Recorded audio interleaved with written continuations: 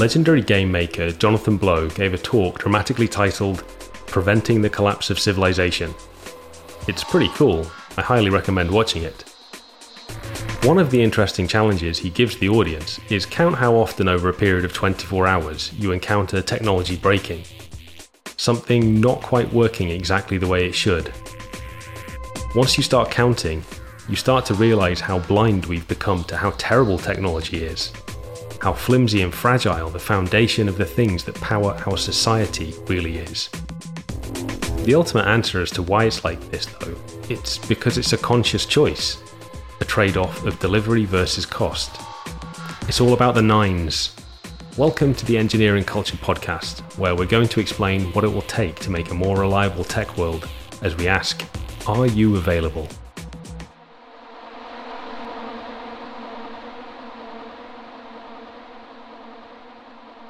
I loved my time at university. I was lucky enough to study computer science, and not only that, I enjoyed it too. A significant portion of it is completely unnecessary for a career writing software, but valuable in its own way. You learn snippets of wisdom that you don't have the full context to appreciate. For example, Edsger Dijkstra said, "Testing shows the presence, not the absence of bugs. If you've written buggy software, then how do you find out?" There are largely two paths, and a lot depends on the industry you're in and their appetite for mistakes. There's something called Z notation, Z notation, whatever. It's a formal specification language, and I have no idea what it does or how it works. I'm just about vaguely aware that there are companies where they cannot make mistakes, say, in a nuclear power plant or making life support machines. Software engineers here can use formal techniques to prove the technical correctness of programs. It's a timely and complex process though, and software engineers' time costs a lot of money. The reliability of software is proportional to how profitable it is to be that reliable. Almost exclusively, software is written testing only as much as required. Let as many people check the code for mistakes and get as many trial users to kick the tires. Eventually we realize we have no idea just how broken our programs are, and they go out into the real world in the hope that they mostly work. Jonathan Blow wouldn't have posed the challenge to count how many times tech breaks in a day if, well, it wasn't a common occurrence. Why do businesses make software like this? Because people will use broken software. They use software which has bad user experience. They use software which doesn't let you configure all the options they want. They use software that sometimes crashes or times out unexpectedly. A successful tech company is constrained by the same limit that applies to a successful person: limited time. Companies cannot employ infinite engineers. They have to prioritize not only the features they deliver, but the scope of the features and the reliability of them too. Businesses make software like this because people will still use software that's less than perfectly reliable. Businesses who always take the time to build perfect software won't survive. It's usually engineers who want the features they develop to be more and more reliable because it benefits them long term in terms of fewer customer escalations or giving them more time to solve scaling issues. Reliability should not be defined qualitatively though, and this is where I can provide a ray of hope to software engineers. Just like in the previous episode where we looked at meta software to monitor whether the product was up and functional, we'll look at an extension of the monitoring meta software to see whether the software is available.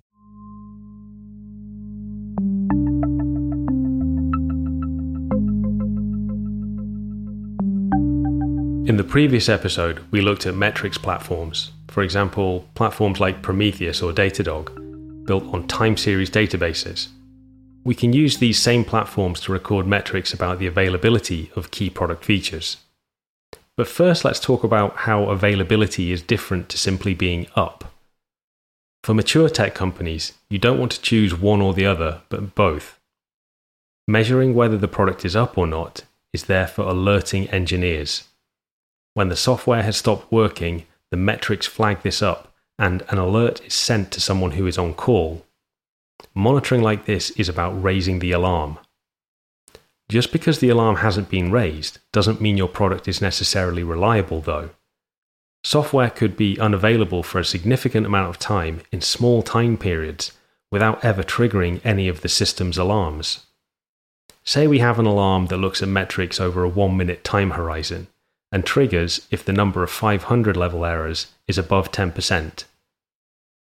A system like this could theoretically be down 10% of the time, spread evenly across each minute, and never trigger an alarm. Consider a system with a bug, which means the first 100 requests each minute always fail. Consider also that this system regularly has 10,000 active users at any given time. Every minute, 100 users are potentially seeing an error, but none of our alerts are letting the engineers know. Alerts are for one-time outlier events. Availability is for all the time.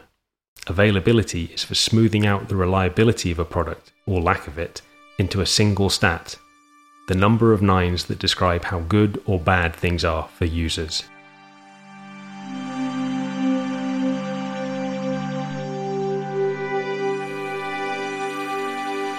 Many of you will have likely heard of the term SLA, Service Level Agreement. This is an example of a stat that is shared as a number of nines, often 99.9%. On its own, it is meaningless. What exactly does available for 99.9% of the time mean to anyone? Well, SLA isn't the only TLA on the block. Availability also needs to consider an SLI and an SLO. SLI stands for Service Level Indicator. This is a binary metric describing one specific feature of your product. Consider you're responsible for a software service which handles customer bookings.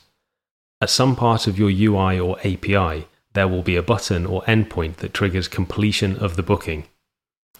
You could have an SLI for the reliability of completing a booking.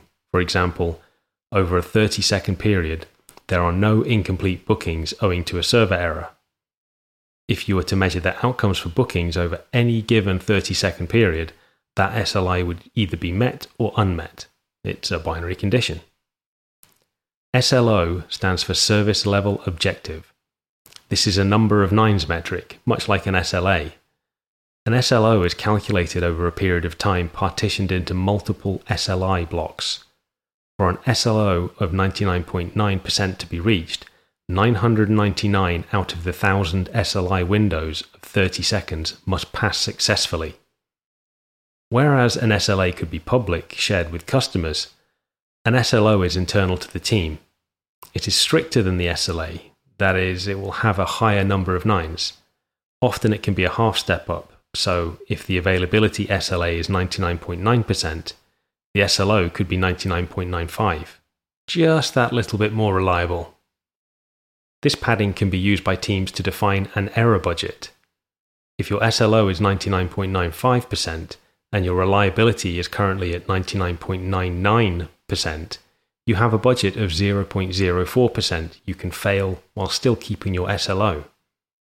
Teams can tactically choose to prioritize risky work like migrations when they have error budget spare, or conversely be conservative when they're in the red for the month. A service can be defined by multiple SLIs and SLOs. For example, for the booking service we described, there could be a latency SLI. Over a 30-second period, we do not expect the P95, that's the 95th percentile, of booking completion latency to be above 10 seconds. The SLA you publish to stakeholders is usually the worst of all your SLO calculations. SLIs are usually defined by product managers. They are the people who look at the service from top to bottom and articulate what success or failure looks like. Companies usually want their services to be consistent, so may give teams a target SLO to hit. Platform teams will likely need to hit a higher reliability standard than services running on these platforms. Whatever the target though, availability metrics are there to shine a light on the truth. There's no point having them if teams use them to fudge a phony narrative about how a product is watertight when it's springing leaks everywhere. The engineering team report to the product manager what the system can currently deliver. At a point in time, an SLI will have a fixed SLO. It's best to start with your target SLO, say 99.95%, and tell the product manager what SLI can be hit. For example, maybe the SLI that the booking system can support needs to allow 2 failed bookings to happen over a 30-second period. And this comes to the point of SLIs, SLOs, and SLAs. They are there to report facts, which enable optimal prioritization for future work. If the company wants a 99.9% SLA for 0 failed bookings owing to server errors, and the data are showing that the system can only hit 99.82%, your priority is investigating the failures and improving the system reliability. The power of measuring availability is that you're not focusing on imaginary problems, but real problems. By releasing quickly and measuring your core success metrics, you can ship features fast that are measurably reliable.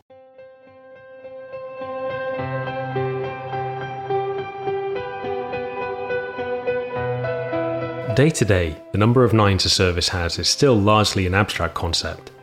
That's because until you put a time boundary on something, percentage isn't strictly defined. I can claim any service I make is 10 nines available, so long as you agree that I'm allowed to measure availability from now until the heat death of the universe. In practice, teams should consider their measurements over the course of a month. Abstract terms like 90%, 99%, or 99.9% into concrete time windows. For easy mathematics, we'll assume a month is 30 days. Being 90% available over the course of a month means that you will be unavailable for at most 3 days. 99% available over a month means being unavailable at most 7 hours and 12 minutes. 99.9% available yields only 43 minutes and 12 seconds unavailability. And finally, 99.99% availability means any accumulative downtime for the month cannot be more than 4 minutes 19 seconds. There is an implicit lesson in these numbers. Firstly, in case it wasn't clear, there is an order of magnitude difference with each additional 9 agreed to. Making a product 1 9 more reliable takes 10 times the effort. Secondly, the way availability issues are dealt with are defined by the number of nines. Looking at 4 nines, if a team can only have 4 minutes 19 seconds downtime per month, paging a human will not be sufficient.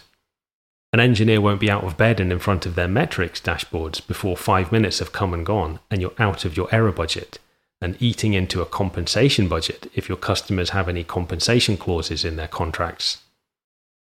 Even 43 minutes and 12 seconds is still tight for a human to be paged.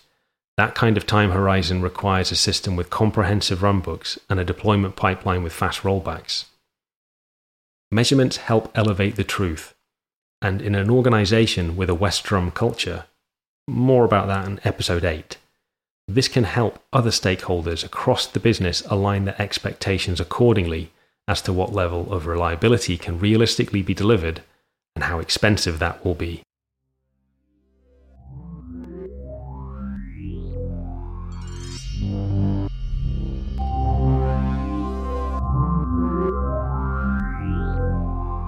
That's all for this time. Thank you once more for listening a while to learn about the big world of engineering culture. Unless you're building software for well-funded institutions where the price of bad software is incalculable, be prepared that you're going to ship software that's unreliable, at least some of the time. In distributed systems, even software without bugs will not be available 100% of the time. That's impossible given the nature of our dependencies on programming languages, frameworks, libraries, operating systems, cloud computing, and finally, the public internet. Remember, everything is a trade-off, and you choose where to sit between two unrealistic extremes. One extreme is where the only error checking is whether the code compiled, and you ship the software straight out to be used by customers. The other extreme is where every line of code is reviewed by the whole team, several meetings are dedicated to testing strategies for each deployment, months are blocked off in the calendar for extensive QA before the feature can be shared with the outside world.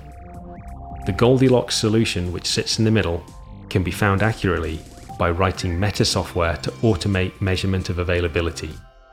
Measuring availability provides you actionable data about how good or bad it is for your users, where you should move within the Goldilocks trade-off, and what risks aren't safe to take this month. It's important to be realistic in your expectations. One company I worked at assumed a 99.9% SLA across the board for every service. The flaw in this expectation showed when a P1 escalation occurred for a product which was a joint venture with Microsoft and required a DLL to be recompiled by them. that problem could not be fixed in 1 let alone 3. The paged engineers who were woken up in the middle of the night explained the issue as best they could to customer support and went back to bed. The beauty of SLAs, properly constructed through automation and measuring the key features that users care about, is that they align expectations across the business. More than this, they help teams focus on the most important work today and not the next 10 imaginary problems. Bye for now, and I hope you're able to join us again next week. Okay, now it's time for you to go do something a bit more fun. A bientôt!